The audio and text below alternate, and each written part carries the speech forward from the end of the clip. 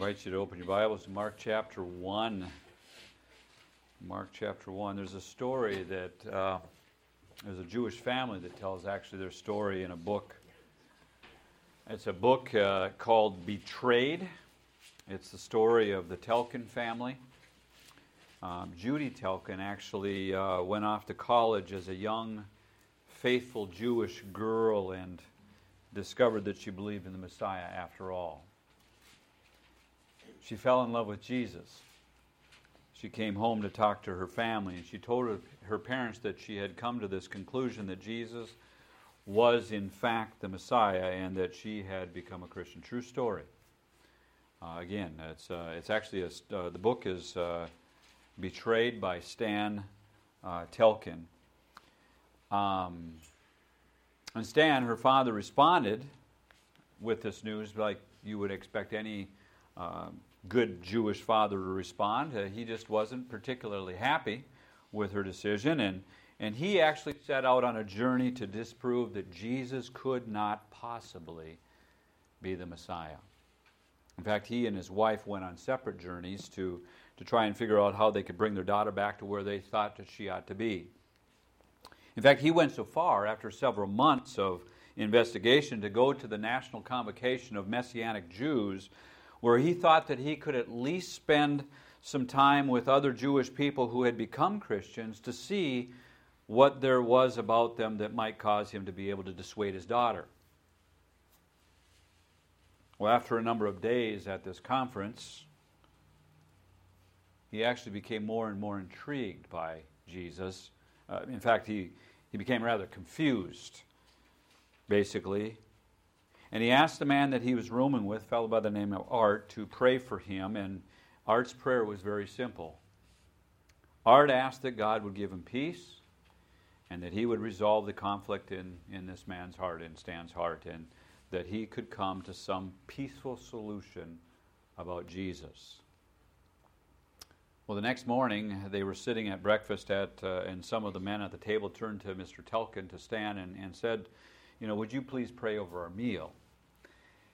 And when he prayed, he prayed this prayer, and when he prayed, he concluded his prayer by praying in the name of Jesus, the Messiah.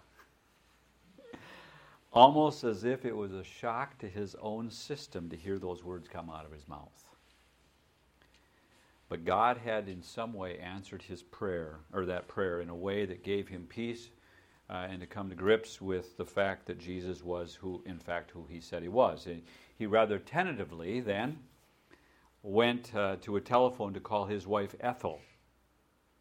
You can picture it, can't you?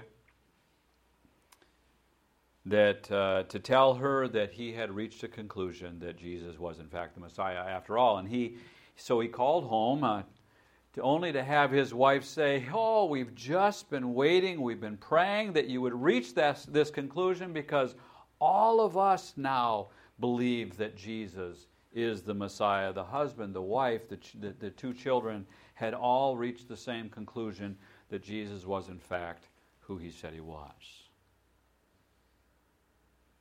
Well, again, open your Bibles to Mark chapter 1, and here's really what I want us to see this morning. Kind of a basic outline that I want us to look at, but I want to get right to this so that you get it right away. I am absolutely convinced that when people encounter Jesus, without fail, something will happen. I'm convinced. I've not seen it any different, that when people encounter Jesus, something will in fact happen. It may not be a positive thing. It might not be a positive thing that happens, but whenever you encounter Jesus, whenever you come into the presence of God, face to face with God through his Son, Jesus Christ, something is going to happen. Interestingly enough, when we look down through this text in Mark, I think one of the things that you discover right away is that it may not be what you expect.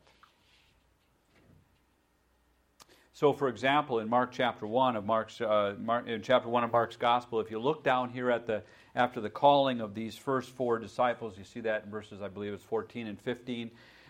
You look down to verse number 21, and that's where we want to start. it says this, "They went to Capernaum, and when the Sabbath came, Jesus went into the synagogue and began to teach. The people were amazed at his teaching because he taught them as one who had authority, not as the teachers of the law. Just then a man in their synagogue who was possessed by an evil spirit cried out, 'What do you want with us, Jesus of Nazareth? Have you come to destroy us? I know who you are, the Holy One of God.' 'Be quiet,' Jesus said sternly. 'Come out of him.' The evil spirit shook the man violently and came out of him with a shriek. The people were all so amazed that they asked each other, 'What is this? A new teaching and with authority. He even gives orders to evil spirits and they obey him.' News about him spread quickly over the whole region of Galilee." See, sometimes I think that when you encounter Jesus, that you may get more than you expect. In fact, I suspect that the people going to the synagogue that day didn't expect to see an exorcism right before their very eyes. They went just like you and I would probably go to church on Sunday, just expecting things to be fairly normal. And yet they found in the synagogue this young Jewish rabbi teaching them with authority in a way that they had never been taught before, not like the scribes had been taught, not like the teachers of the law, but rather here is one who legitimately seemed to have some kind of word from God. In fact, it says that they were amazed. That is, amazed. It's actually more than one word as you travel and look at it throughout the book of Mark. It's almost always translated amazed or they were astonished, or there was this wonder or this marvel. That's how it's translated in English. But it's really 8 different words that occur in about 25 different places in the book of Mark, where people are just absolutely amazed. They're just astonished. They just are, awe-dropping, awestruck at what Jesus is able to do and what he's able to say. And Mark uses exorcisms fairly regularly to try to highlight some things. I think that one of the highlights that he has is that God is actually breaking into our world. That there's a power that's breaking into our world that is different than any power that has ever been seen. In fact, when you look at Mark's gospel, almost always what Mark is trying to portray is the way that evil afflicts humanity. In fact, how evil tries to destroy humanity simply because they're made in the image of God. See, when you encounter Jesus, you may not get what you expect. And I suspect that that's true of us. You go to church on a Sunday morning, and you just sort of assume that it's going to be like every other Sunday, and yet when you encounter Jesus, sometimes you get things that you don't expect.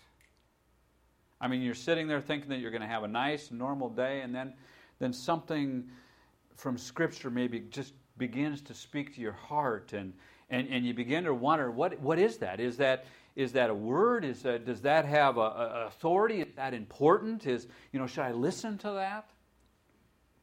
God just has a way of entering in. I believe that this is a powerful, living, and active book, that he has a way of just allowing that to speak to us. And the question is sometimes whether or not we have blinders, or we shut that down, or do we listen to that? We open ourselves up to hear what he says. It may be that while you're listening to God's word, that you begin to realize that in fact there are evils in our world that need to be addressed every bit as much as there were evils in the world that in his world that needed to be addressed. I mean, I think about, and it was mentioned this morning just a couple of weeks ago, that anniversary of, I believe, one of the worst decisions to ever be made on American soil, Roe versus Wade. That decision that legalized abortion in our country. And maybe it may be for us as we're sitting there and we're opening up God's Word, maybe it's just a realizing as we encounter that Word and His love for life,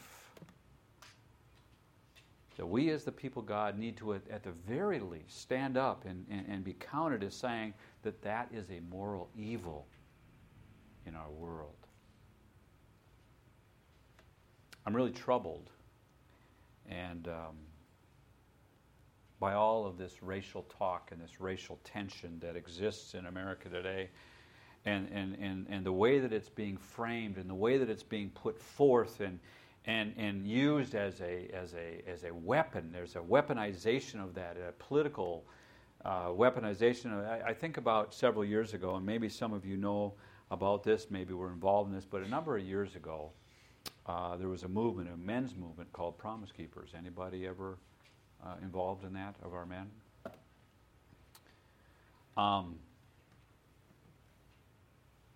One of the best things that I think the Promise Keepers did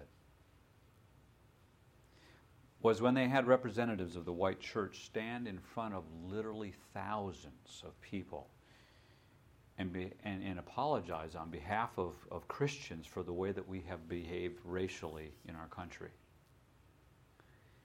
And it's just an amazing moment where black and white Christians came together in that context with this understanding that even if racial barriers cannot be broken down anyplace else, that they can be broken down at the foot of the cross, where the same blood covers us all. But you see, it may be that you'll go to church and you'll get more than you'll expect when you encounter Jesus.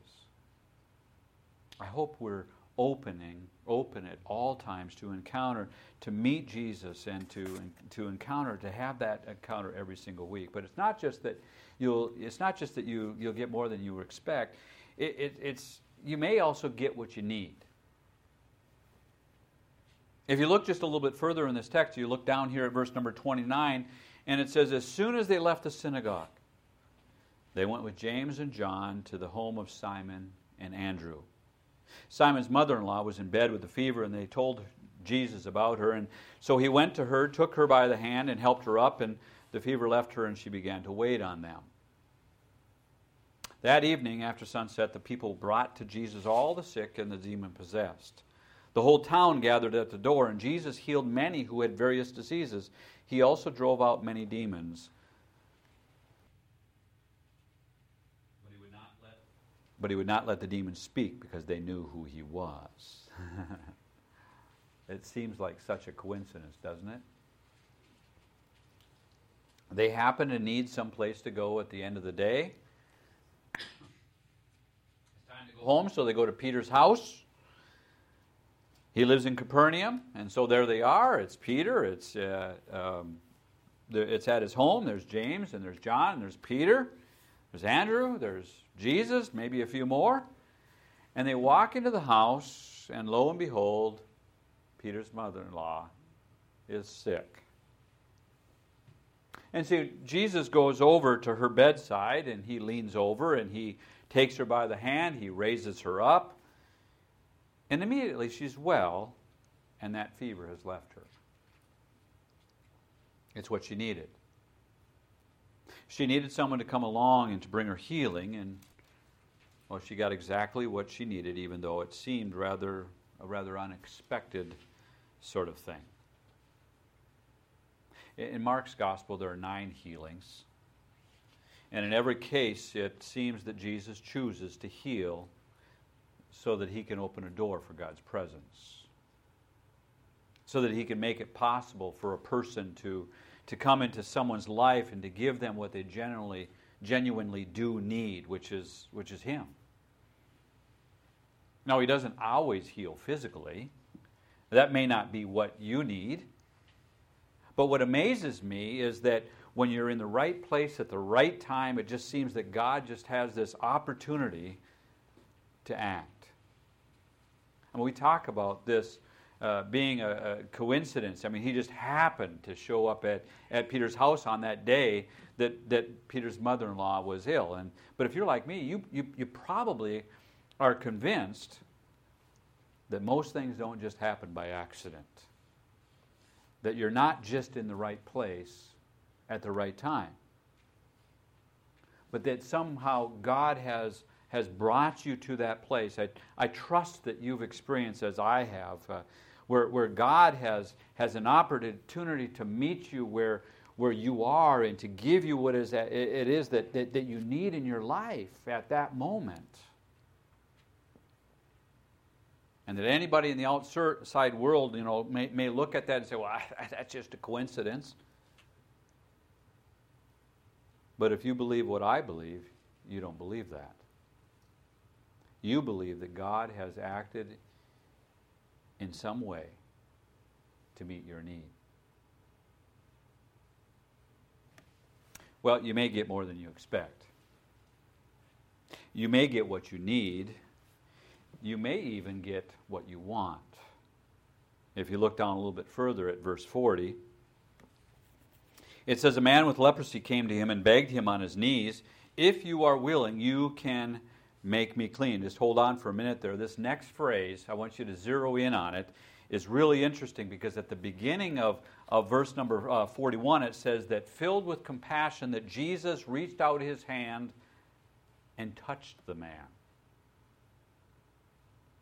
Now, there are older manuscripts that don't use the word compassion here. Actually, they use the word anger, that Jesus was filled with anger. Now, there's some debate among scholars about which is the better of the two translations. But doesn't it strike you as interesting that when Jesus sees humanity afflicted, when Jesus sees humanity less than at its best, that it angers him and he acts because he wants people to be whole? I mean, we all understand a leper's life, right? In ancient Israel, where you had to walk around with something over your mouth because it was believed that the very breath that you breathe was contagious.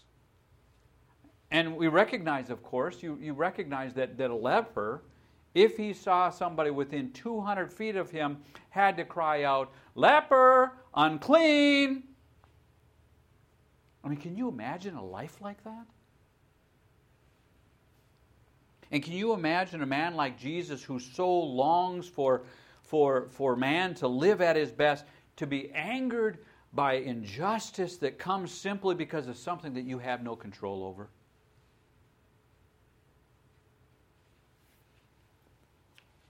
Well, maybe it's because he was angry. But maybe it's because he had such compassion that Jesus reached out and touched this man. I am amazed by that whole image of touching him. That would have made him unclean. It says that he reaches out and he touches this man. And he says, I am willing, be clean. And immediately it says that the leprosy left him and he was cured. Verse 43, Jesus sent him away at once with a strong warning, see that you don't tell this to anyone, but go show yourself to the priest and offer the sacrifices that Moses commanded for your cleansing as a testimony to them. Instead, he went out and he began to talk freely, spreading the news. As a result, Jesus could no longer enter a town openly, but stayed outside in lonely places. Yet the people still came to him from everywhere. They went and they asked, can you help me? And Jesus gave them what he asked for. He simply gave them what he wanted, which was to be healed. And for a rabbi, that was a tough act. Because according to rabbinic rules, it was harder to heal a leper than it was to raise the dead. And so you and I, we read this healing as pretty normal for Jesus. But if it was the first time that you'd ever seen a leper made clean again right in front of your eyes, you'd probably be standing there with just absolute amazement and, about how that would work. I mean, who is this person who does these things? So beyond our imagination. Able to give us those things that we want, this incredible act of God. I think part of the frustration of this text here is that this man failed to obey. Did you notice that? Do you notice what Jesus says here? He says, go and don't tell anybody. I really think it's a simple principle. Jesus is trying to slow down some of the activity so that he has an opportunity to develop his disciples and to deal with people.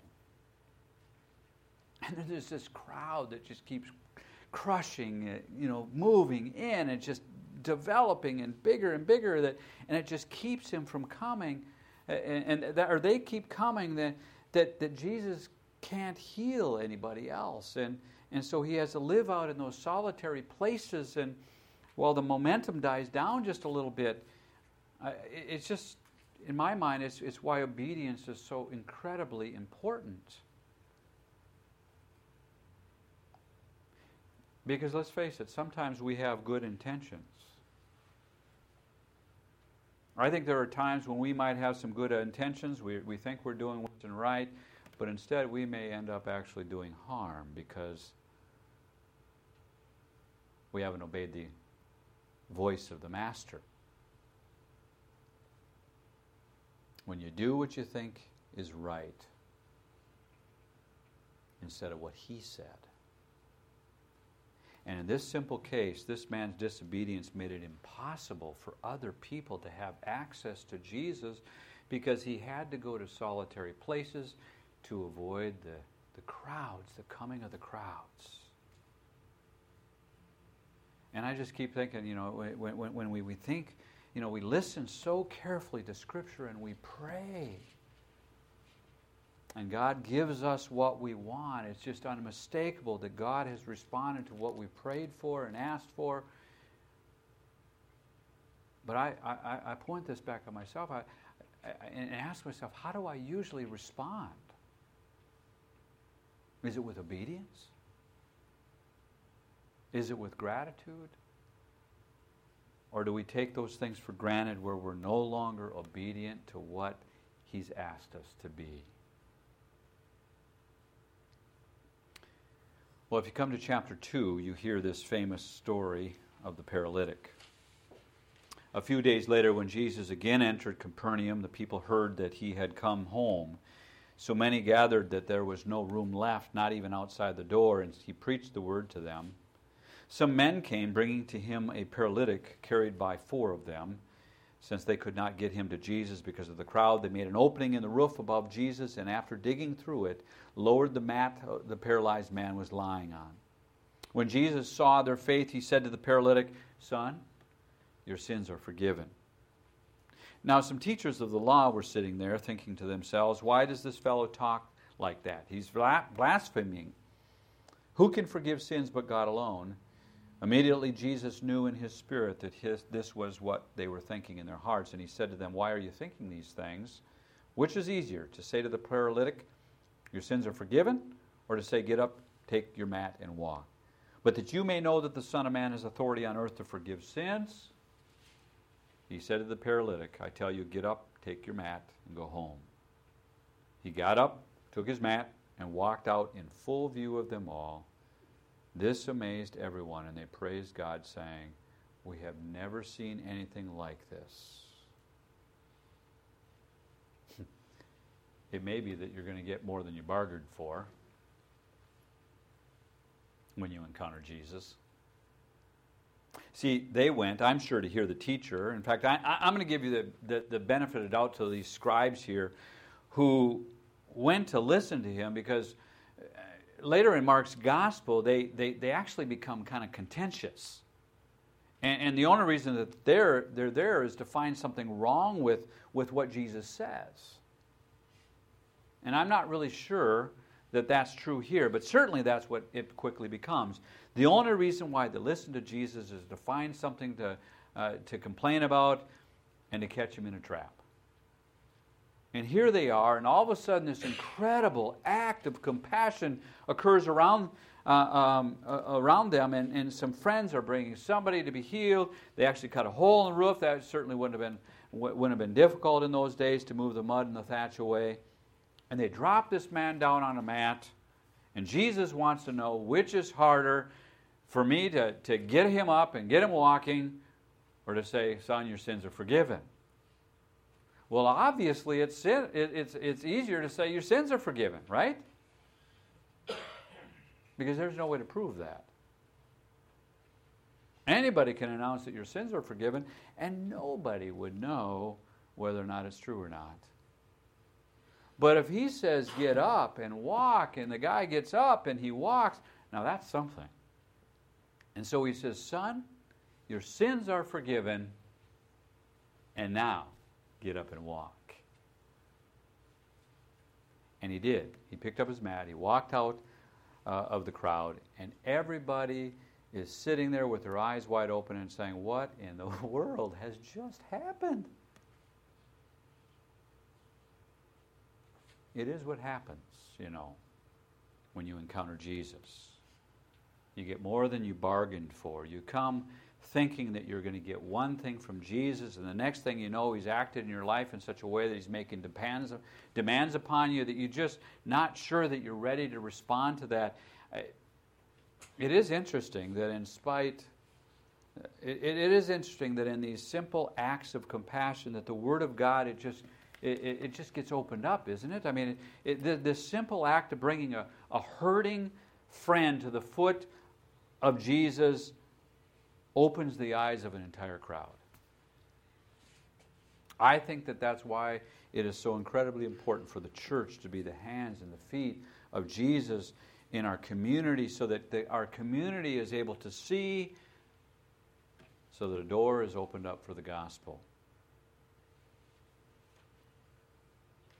Well, let me end the way that I began. I am absolutely convinced that when people encounter Jesus, without fail, something happens. Something will happen.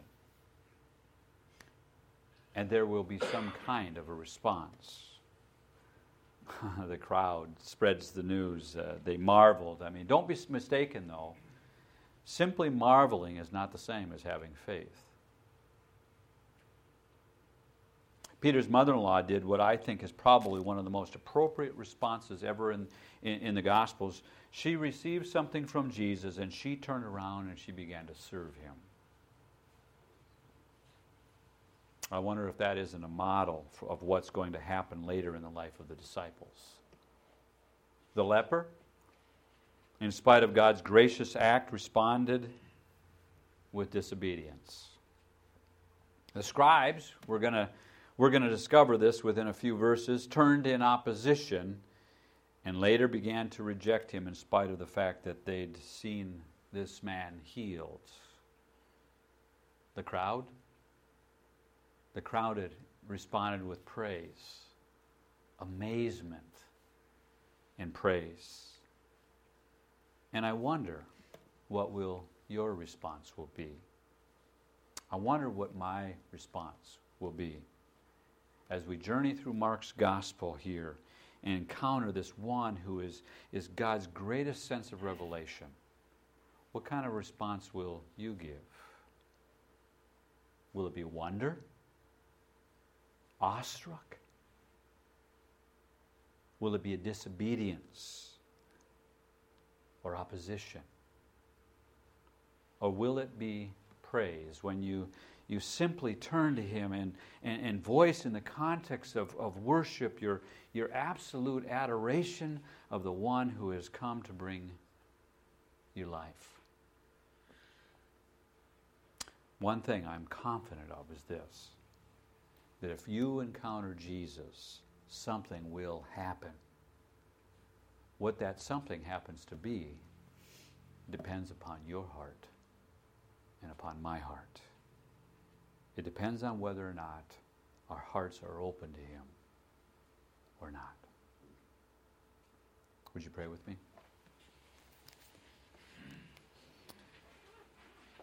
Father, open our hearts and our eyes that we might see Jesus.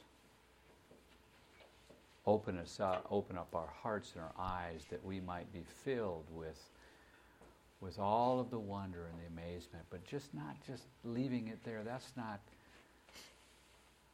anything if it's not filled with faith.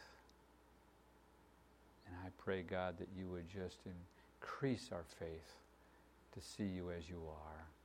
Help us to grow closer to you, to respond to you, to to be amazed by you, to be open to your leading in our lives. And Father, if there's areas that we need to confess to you and to bring before you, help us to do that, to be strong enough to be able to do that, or to find someone that we can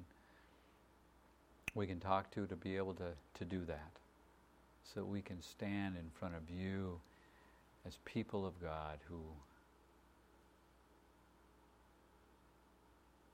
love their Savior and want to be all that they can be for Him. We ask this in Jesus' name. Amen. Let's stand.